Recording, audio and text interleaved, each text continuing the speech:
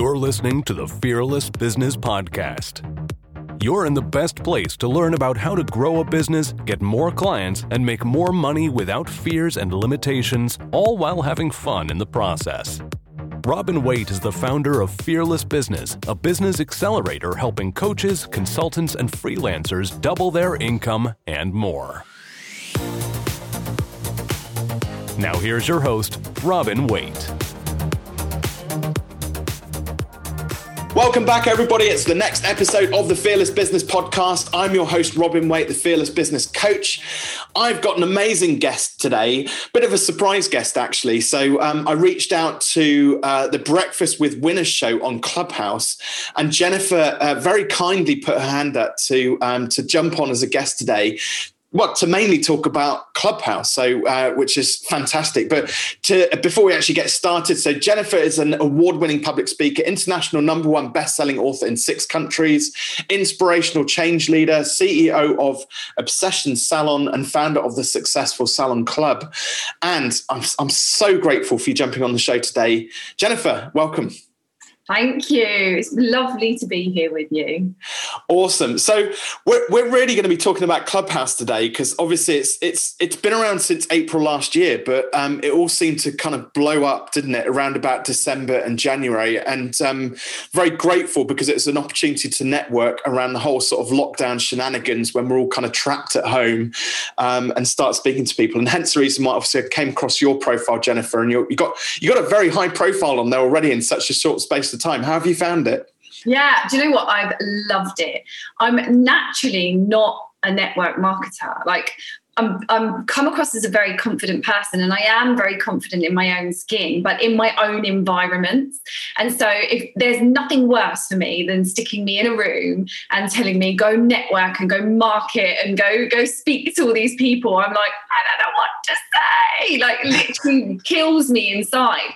So this has just been amazing because it's enabled me to just naturally have those conversations, those organic conversations that I suppose is network marketing, isn't it, really? Like if we think about it, but in the comfort of my own home and on an app that I really love. And it's just been phenomenal. I've really enjoyed it.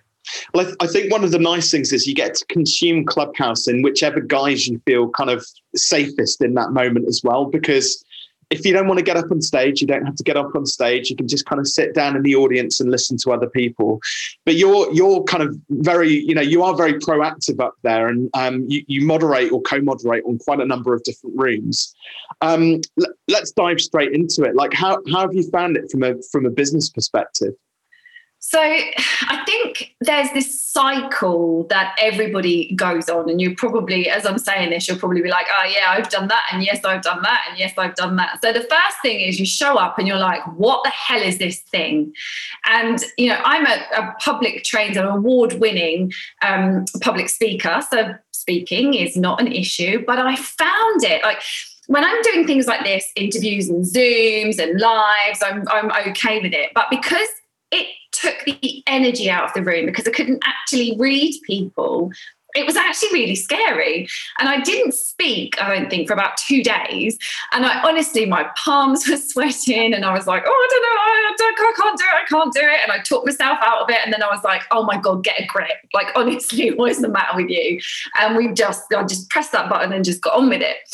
But then I think what happens is you kind of go through this like, oh my God, this thing is amazing. So we were literally not sleeping for days. We were just like consuming the content from there for days and days and days on end. We were showering with it, playing in the bathroom, like literally eating dinner with the family and it's on in your ears. Like we just got so heavily involved in it. And then Clubhouse fatigue set in. So it's kind of around like 2 weeks time when you kind of feel, what am I actually doing on this app?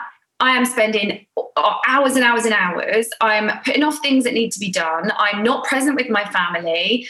I'm exhausted. And you kind of pull back a bit from Clubhouse.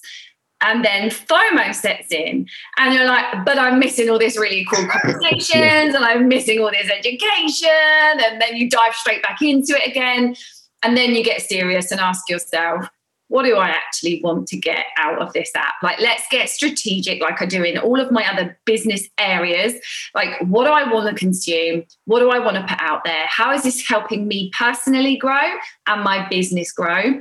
And just really got them real kind of marked out in my brain what I wanted to get. And I now only go on the app to add value where I feel that I can add the value, or to show up and just listen so that I can learn some really cool things. So I've really got it mapped out in my brain. And I think if you don't do that, you just get swept along and waste half your life on there.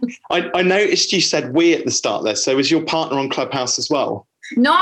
So I'm a single mum. There is no partner. And I think that is like probably why I was able to dedicate so much time to it, because I think if I had a partner and family, like, yeah, kids are forgiving. They're like, oh, mum's doing her thing, I'm with my friends anyway. Whereas, yeah, I think if you've got a partner, I think you have to be very careful not to neglect that person, because you do want to just sit there with your earphones in your ear and just consume. I have seen a few people that have got like joint profiles. So their picture on Clubhouse is them together, and then they kind of jump in and out and do stuff together, which I think is really cool. But yeah, I think setting those boundaries from the beginning is really key. I only asked that because every time my wife saw me get this little box out, the eyes rolled, and she knew that I was going to be just checking out for an hour or two, you know. And that there remember there was something else which she touched on as well. Sort of, one of the things which I've experienced on Clubhouse, and I don't want to put anybody off it because I think it's a fantastic platform, is a bit of imposter syndrome as well, kind of crept in. Yeah. And I remember there was a breakfast with winners room when I was halfway up one of the local Cotswolds hills, being dragged up it by my dog Wilbur, and Ash pulled me up onto the stage to speak in, like, when there's like 250 people in the room. I was out of breath, and I just garbled something, and it actually just it got me to a point where I was like, I need to just, like you, that was my moment where I was like, I have to focus. If I'm gonna come onto a platform and be professional, I need to have that strategy and that plan so that I'm in a quiet space. I know exactly what I'm going to do when I get into a room, or if I host a room, and what I'm going to get out of this. Because if I don't do that, you know, just sit and listen passively, you know, whilst you're being dragged around the hills with Wilbur. But you mentioned there about your strategy. What kind of, when you had that sort of that moment of sort of clarity around your strategy, what did that look like with Clubhouse? Yeah, so for me, so the Successful Salon Club, my coaching company, it was really, the whole point of that is to help salon owners in pain, and, you know, in pain of not being able to have the business that they truly want and deserve because they don't know how to market their business. And I think that's true in most small businesses. You know, we open a business because we know how to do the thing that we do, the technical thing, like hairdressing, really, really well. But what we don't know is how to run a business and how to market that business. And these are all skill sets that we've got to get along the way. And I think that's what Clubhouse is so amazing for, because now you can get that education for free in an afternoon by some of the top world leaders in those areas. So I think it's a phenomenal space.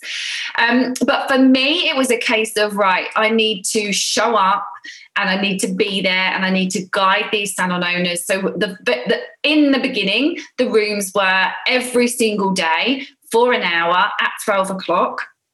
And I would just show up and give some value around a certain piece of a topic, let's say, pulling it out of some of my content off of Instagram. And that worked really, really well. But of course, now the world has gone back out of lockdown. So 12 o'clock, we're all in our businesses. So we've had to change that. And I'm just currently spending this evening, actually, it's blocked out in my diary, to sit down and really look at what we're going to be doing moving forward.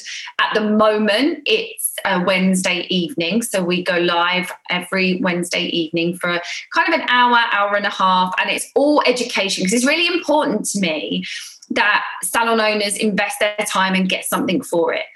So if you're investing your time in one of my Clubhouse rooms, you're going to learn some really cool marketing hacks. You're going to learn some really cool stuff on Instagram. But I want you to have something to go away and work on. That's what's really important to me in those rooms.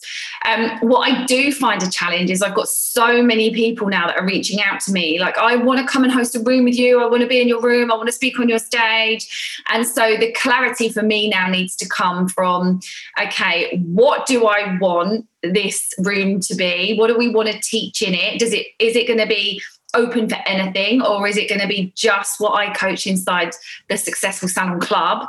And really start mapping out how that works. And adding probably a second room. So I think we'll probably do like a Monday morning and then a Wednesday evening, so that it's good for both time zones, really. There's so much that you've got to think about. There's the American guys coming in, and it's you do need to get a plan together.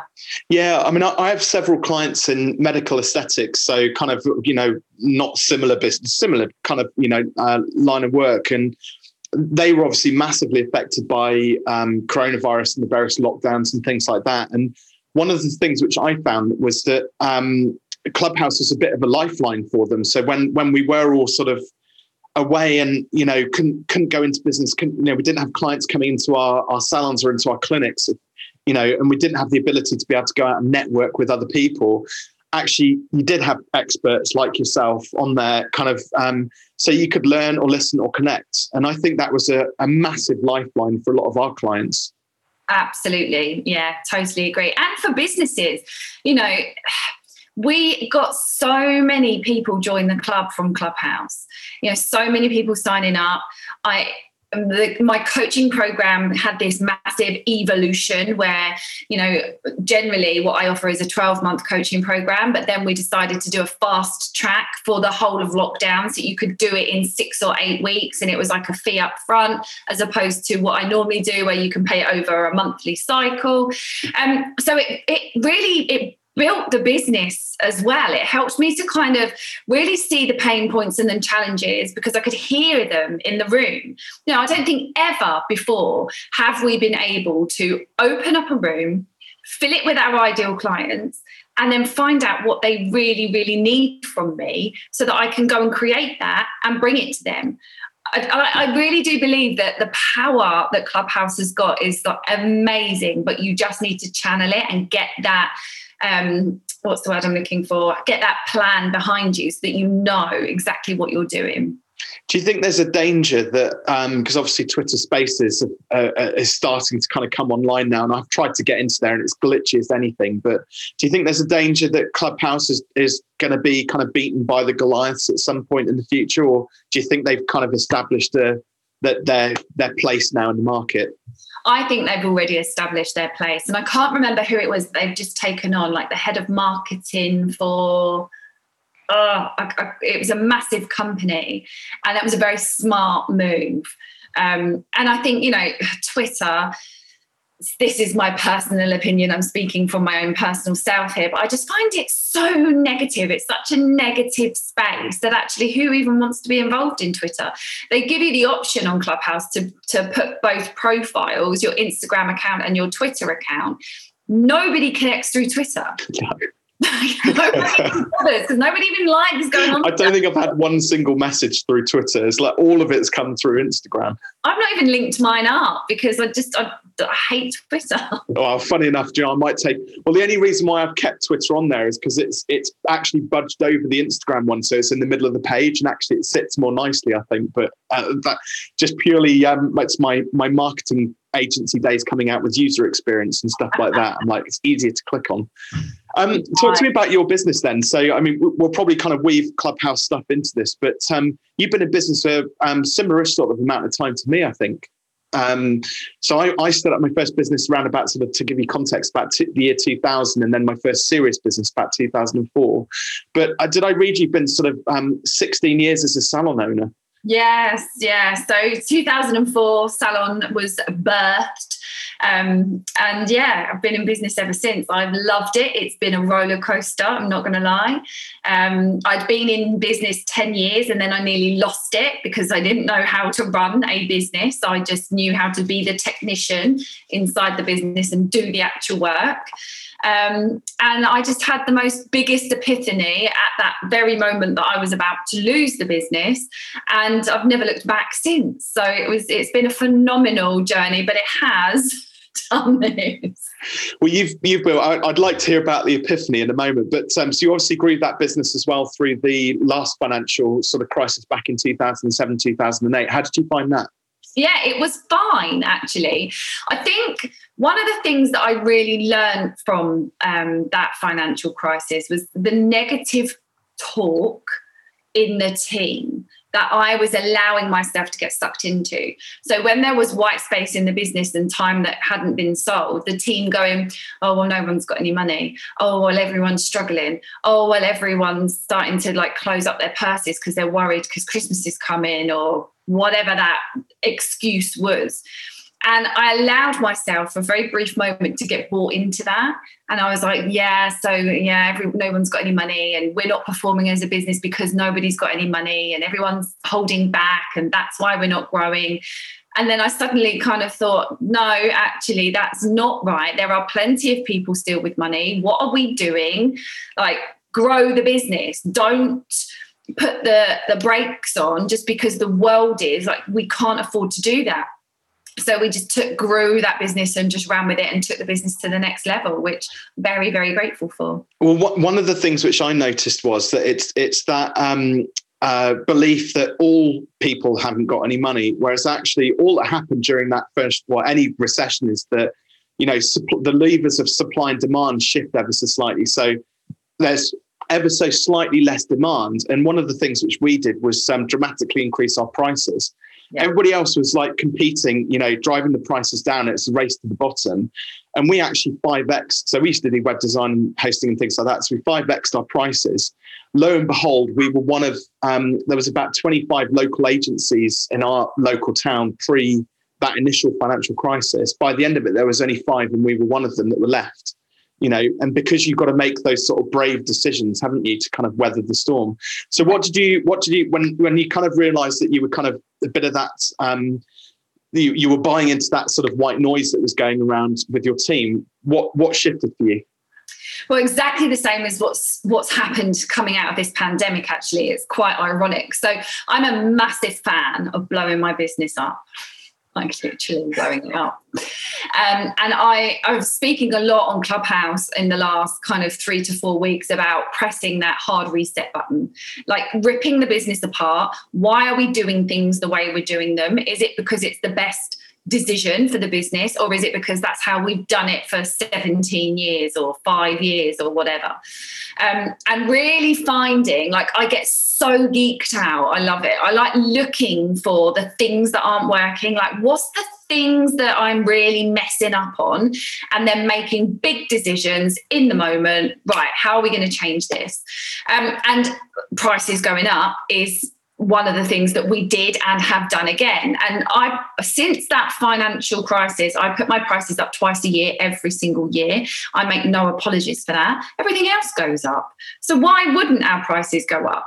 And actually previous to that, I barely put my prices up. Probably every kind of 3 years, I was putting them up because I had an emotional connection with that price list. Like, oh, are we worth it? Are people going to think I'm being greedy? Like all that BS. And when I say BS, I mean belief systems that were running around inside of my brain, and actually realizing that I've just got to put them down for a second and make business decisions on facts, not feelings, and really just become unemotionally or emotionally unattached so that I could make those decisions. And, we really have, like this last lockdown, we've looked at, I've found an area that I was really losing money on. It was when we're looking at the 80-20 rule, 80% of your income comes from 20% of your services. 80% of your income comes from 20% of your clients. And really like applying that 80-20 rule to absolutely everything that we possibly could that affects any financial stability in the business. And And looking at one of the services that was in our 20%, that was really, really performing, but we were undercharging for the time that it was actually taking. And so looking at how we could really raise that, and that price has gone from £118 to 250 quid overnight. But it's put such a spin on the business that the business is outperforming itself again. And I think you just got to get fanatical at looking for the things that aren't working. Well, I think as well, like, people underestimate how powerful pricing can be. And, we're not just talking about turnover and profit here, but when we actually recommend that, like, twice a year. I'd almost challenge you on that. Is that even enough in terms of, like, raising your prices? We normally recommend sort of 4 to 6 week cycles on price increments. And actually, Fearless Business, we put our prices up 7 times last year.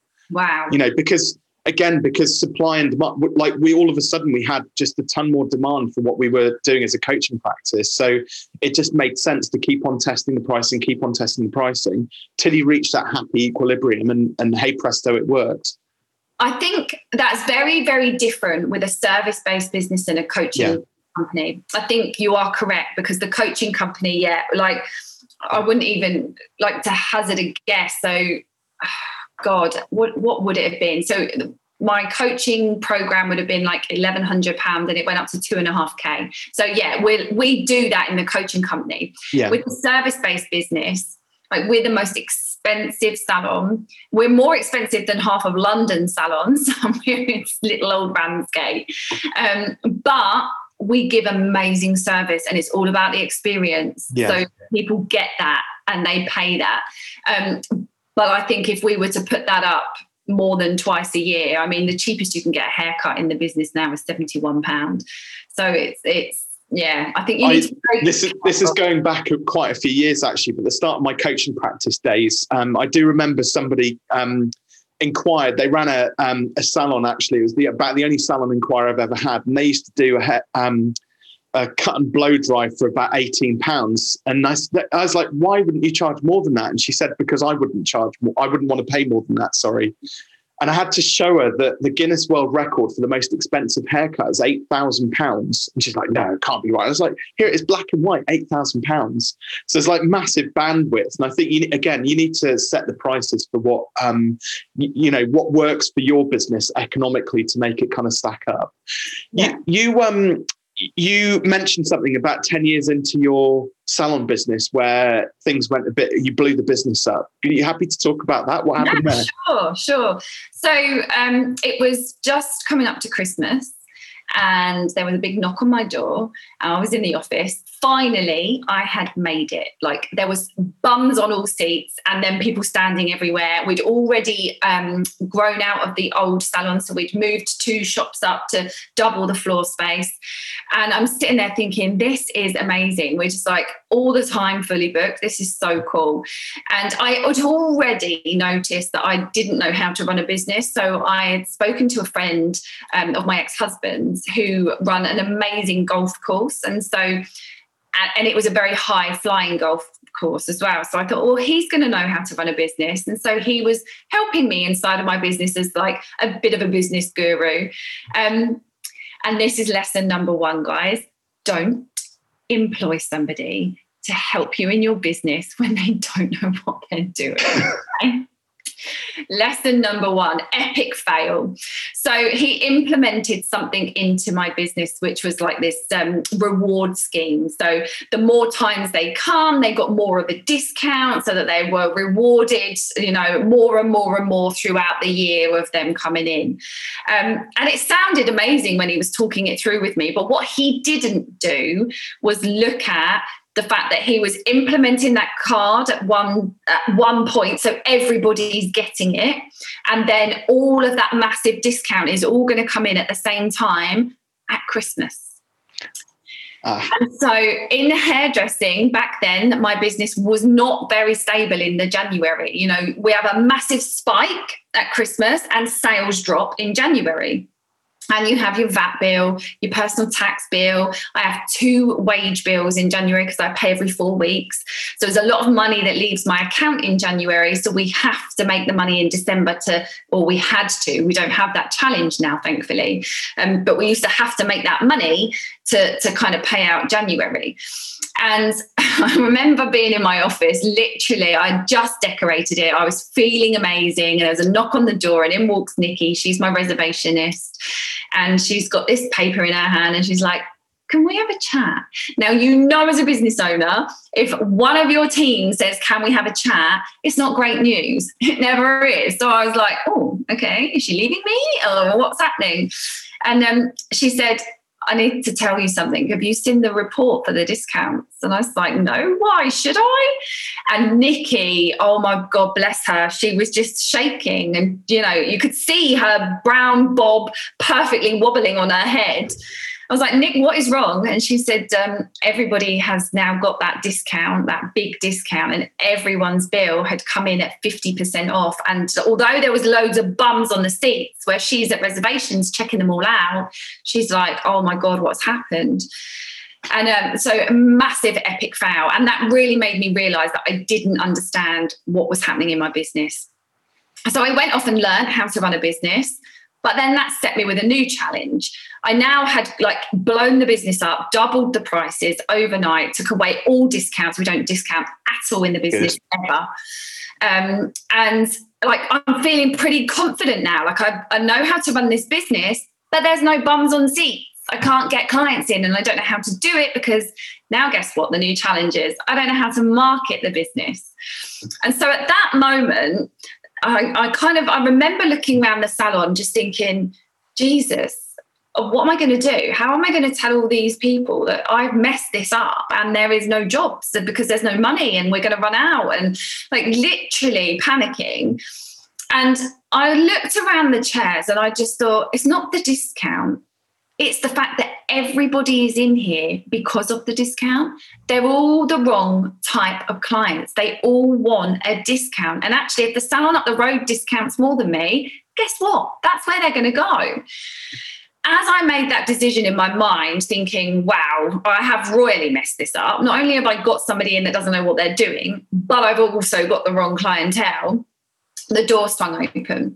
And as the door swung open, in walked this lady whose name is Sue. She is still a client inside of my business today. And she literally floated through the salon. I mean, she didn't, but in my story, she floats. Just like a little goddess. And she had this beautiful snowy white bob with this little side fringe and this camel coat that graced the top of her Jimmy Choos. And she floated up to reservations and booked a colour and a cut and then blow dries every week. And I was like, that's the client. That's the ideal client that we need inside this business. And I made a promise to myself that I'm not losing this business. She is going to have all those services because she's booked them all. I'm going to make sure that we do them.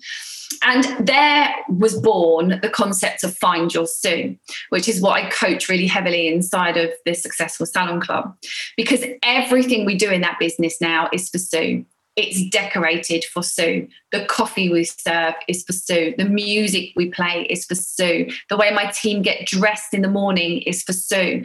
And every business decision, every marketing conversation, every text message, every Instagram post, everything that leaves that business is just like I'm having just that one conversation with her.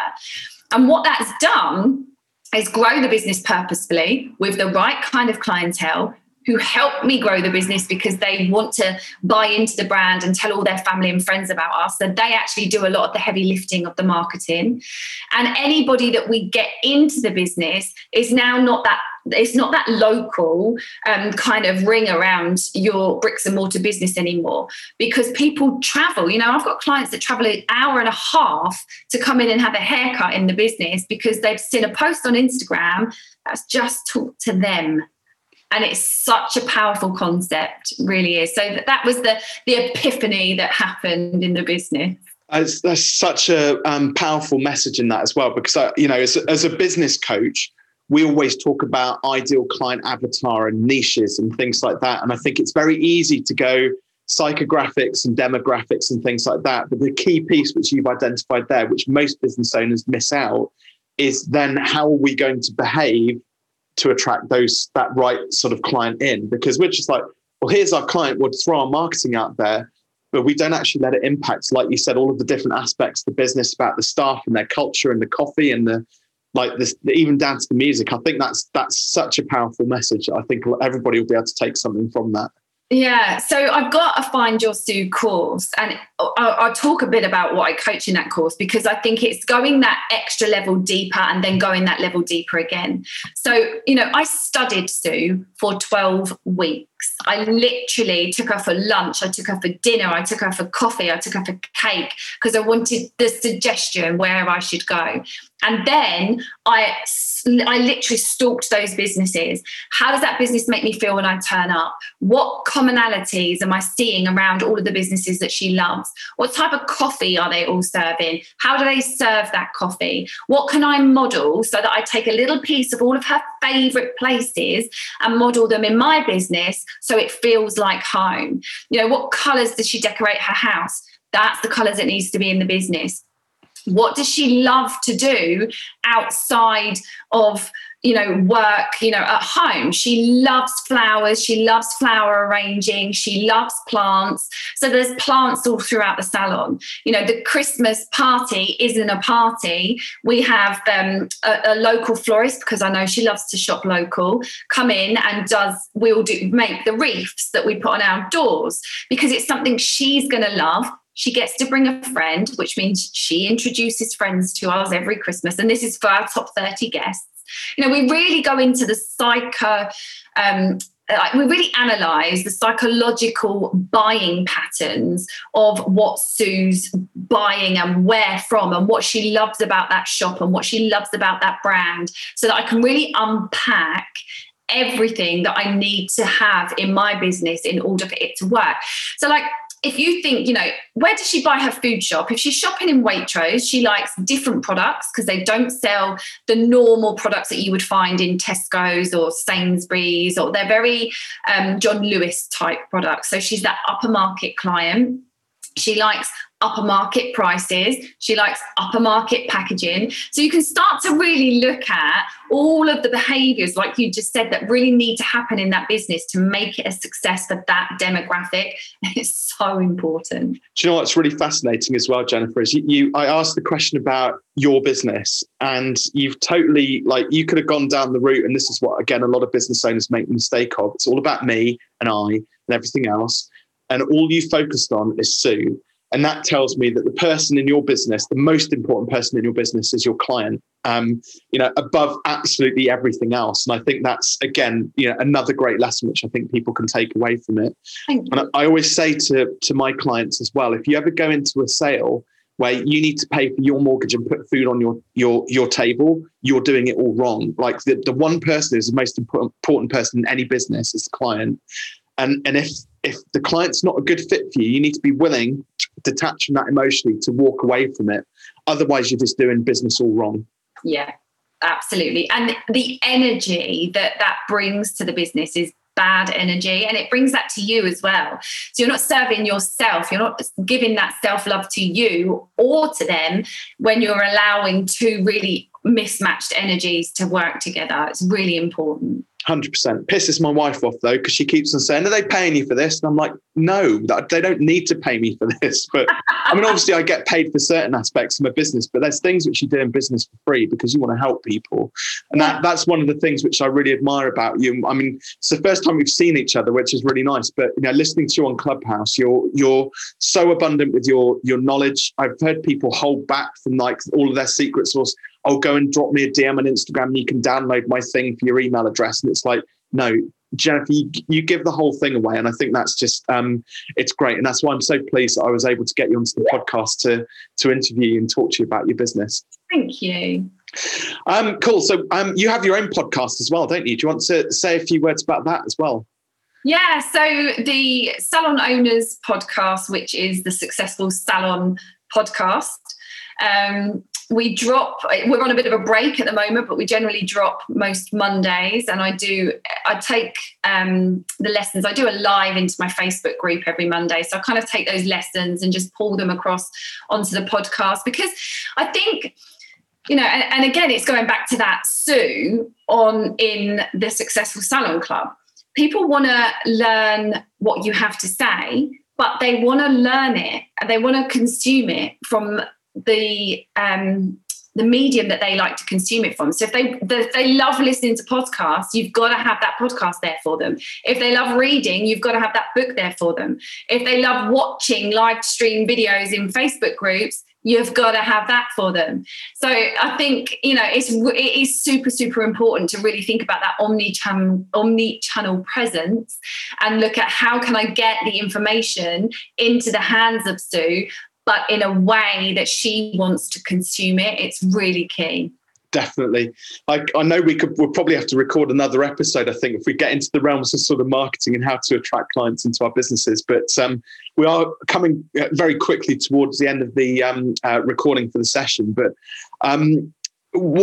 so what's next for Jennifer and your businesses, and also for Clubhouse as well? What's going to be happening there moving forward?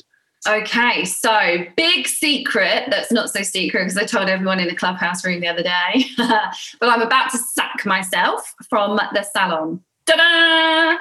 So one of the things that is really key to me is my core values and beliefs inside of the businesses. And actually both businesses have the same core values and beliefs because they literally they drive through me. It's like I can't get away from them. It all comes back to this. And I realized in lockdown that actually the freedom element I wasn't living up to. And freedom for me will mean something completely different to you and something completely different to everybody else that's listening to this. But to me, freedom is freedom of time, freedom financially, freedom of stress, just that whole freedom. Like I wake up and choose what I want to do and where I want to be in the world. And although like my daughter is still at school, so we can't just go off and travel around the world like I would absolutely want to right now. But I do want to be able to just every school holidays, just pick a bag up and go to a different country, just to teach her about all the different cultures around the world and give that experience to her. I never had it as a child, and I want to give that to her. And so with the business, with the salon being so busy, I cannot take even a day away from that business at the moment. So I'm sacking myself in 12 weeks. Don't tell me it was Beju who said that you had to do that, was he? Did he hold you to account over that? No, I said it in front of him and he was like, right, he calls me Jenny because no one calls me Jenny. It's either Jennifer or Jen. My mum and my dad and my sister are the only people that call me Jenny. And he said, he's like, I'm going to call you Jenny until it's done, because he knows it really winds me up. So it's like, maybe it might be in 5 weeks. Just get it done. Yeah. But I've been Beju'd a couple of times. He's good at it. He is good. But it's really key for me that this person, because they're taking over my role, it works alongside me for a long time before I hand it over, so that we're going to kind of go down that see one, do one, teach one model and just really get it right. So that's what's next for me. Sacking myself out of the role that I'm in the business. I'm front of house, director of first and last impressions. So I'll be hiring somebody in for that role and then to take over some of the marketing as well. So that I can get some of that freedom. Weekends, I'm away. I'm not being in that business anymore. School holidays, I'm away. I'm not being in that business anymore. I want to see my kids, and having them at home over lockdown was so amazing. Now they're back at school. I'm literally sulking. So I want that time back. Well, I think it's incredibly admirable, and I think you'll get not just the benefits of being able to spend more time with your family as well, but I think you'll probably find as well, like whenever I create a bit of space and time around me to think about my business, actually that's when I'm at my most creative. I come up with their slightly crazy ideas sometimes, and like my team have to hold me back a bit, but equally I come up with the best ideas for actually moving the business forward. So you might find that firing yourself from fulfillment is actually the best possible thing that could ever happen to your business and also your personal life as well. I think it'd be a really good thing. The challenge is I've really enjoyed this role. So I was never at front of house. I've always been kind of in the back end of the business. And then my front of house manager, just before the first lockdown, handed her notice in.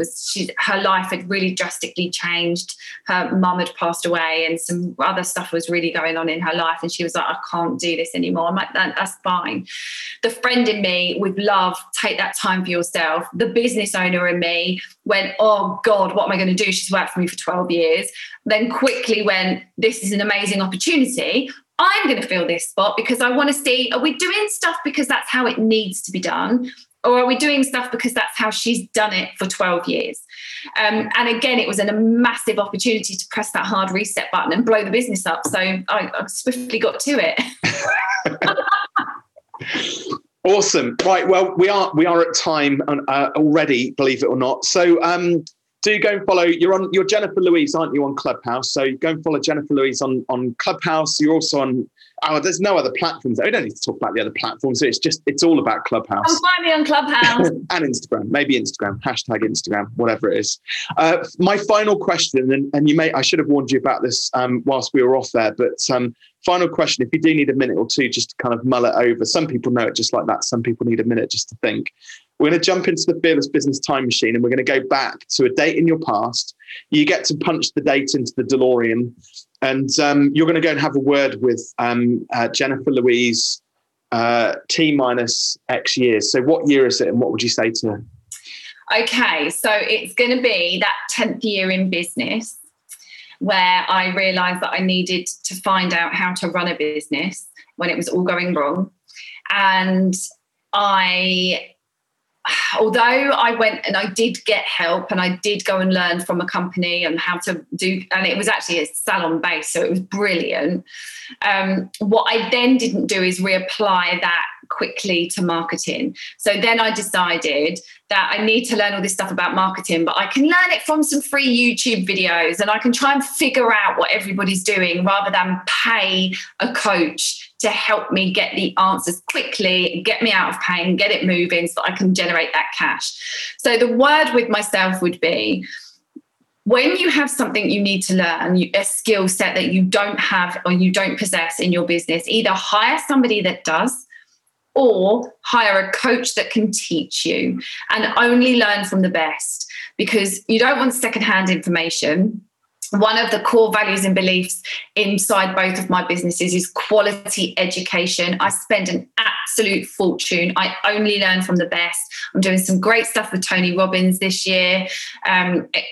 He is phenomenal. You know, I've got about 6 different mentors that I learned from in different areas. And I'm really key at that now, whereas I wasn't back then. And so things would take me 4 years that I could have done in 4 blimmin' weeks, because I was trying to bootstrap, because of course the business didn't have the cash and I was trying to hold the cash back.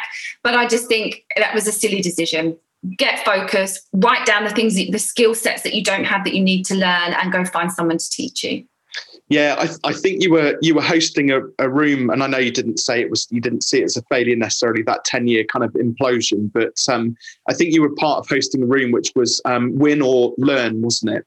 And I think in this particular instance, it's like you had to go through that horrible, painful process in order to have that moment of clarity where, oh, actually, we need to invest in it. It's funny, isn't it? Because since I kind of learned about a bit more about, I'm not the greatest in terms of psychology, but when I started to learn about wealth and money mindset and various things like that, and started to be a bit more abundant with my cash rather than trying to hold on to it for me, actually, how can I learn from this? All of a sudden, my world shifted, and it sounds like you had a similar sort of experience as well.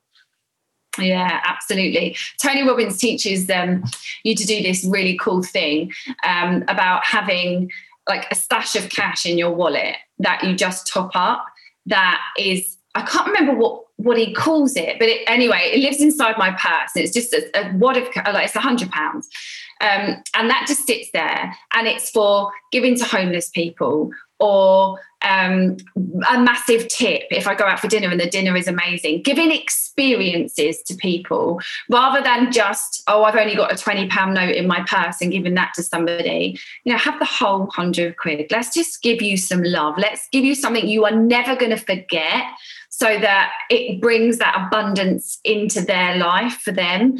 And that I love that. And it's something that I really took away from Date with Destiny. And I love just keeping that in my purse. I can just tip people, and it's, Do you know, I knew there was a reason why you had to come onto this podcast as a guest. And before, I'm not going to go woo-woo on you or anything like that, Jennifer, right? Can I share something with you? I know this is your podcast, and we're at the end already, but I went on holiday a couple of weeks ago to Wales, and I'm glad you just said, because you're not the only person who does this, right? We're on holiday in Wales. Everybody's had a really shit time with lockdown and all that kind of stuff. And I don't know how. Anyway, this holiday, we've managed to book it. We booked it in August or September last year in between the two lockdowns for the 12th of April this year. So we lucked out on the date. We got to go to South Wales, and I'd had a really great session surfing. And there was one pub in Rossley that was open. And I haven't even told my wife this story. I didn't tell her I did this. I haven't told anybody about this, right? I'm going to share it with you. I'm about to share it with everybody watching and listening to the podcast. I went to get a pint of beer from the local pub that was doing takeaway.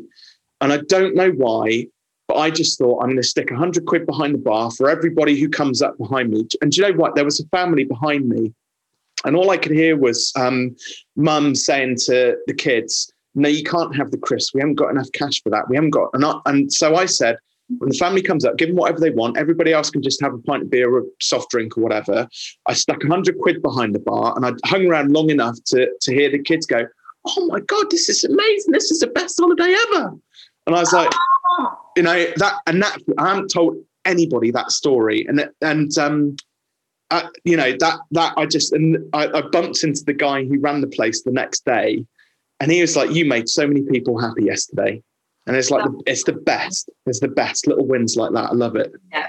And that's what running a business is all about, isn't it? It's enabling us to do things like that. People get so hung up on money. Anyway, I could talk about that all day anyway, but I wanted to share that with you. Amazing. Listen, it's been an absolute pleasure, Jennifer. Thank you so much for coming on as a guest there. And I'm sure hopefully, we'll bump into each other on Clubhouse, maybe come back for round 2 and talk about marketing and all sorts of fun things like that one day. But no, really appreciate you coming on today. Thank you. Thank you.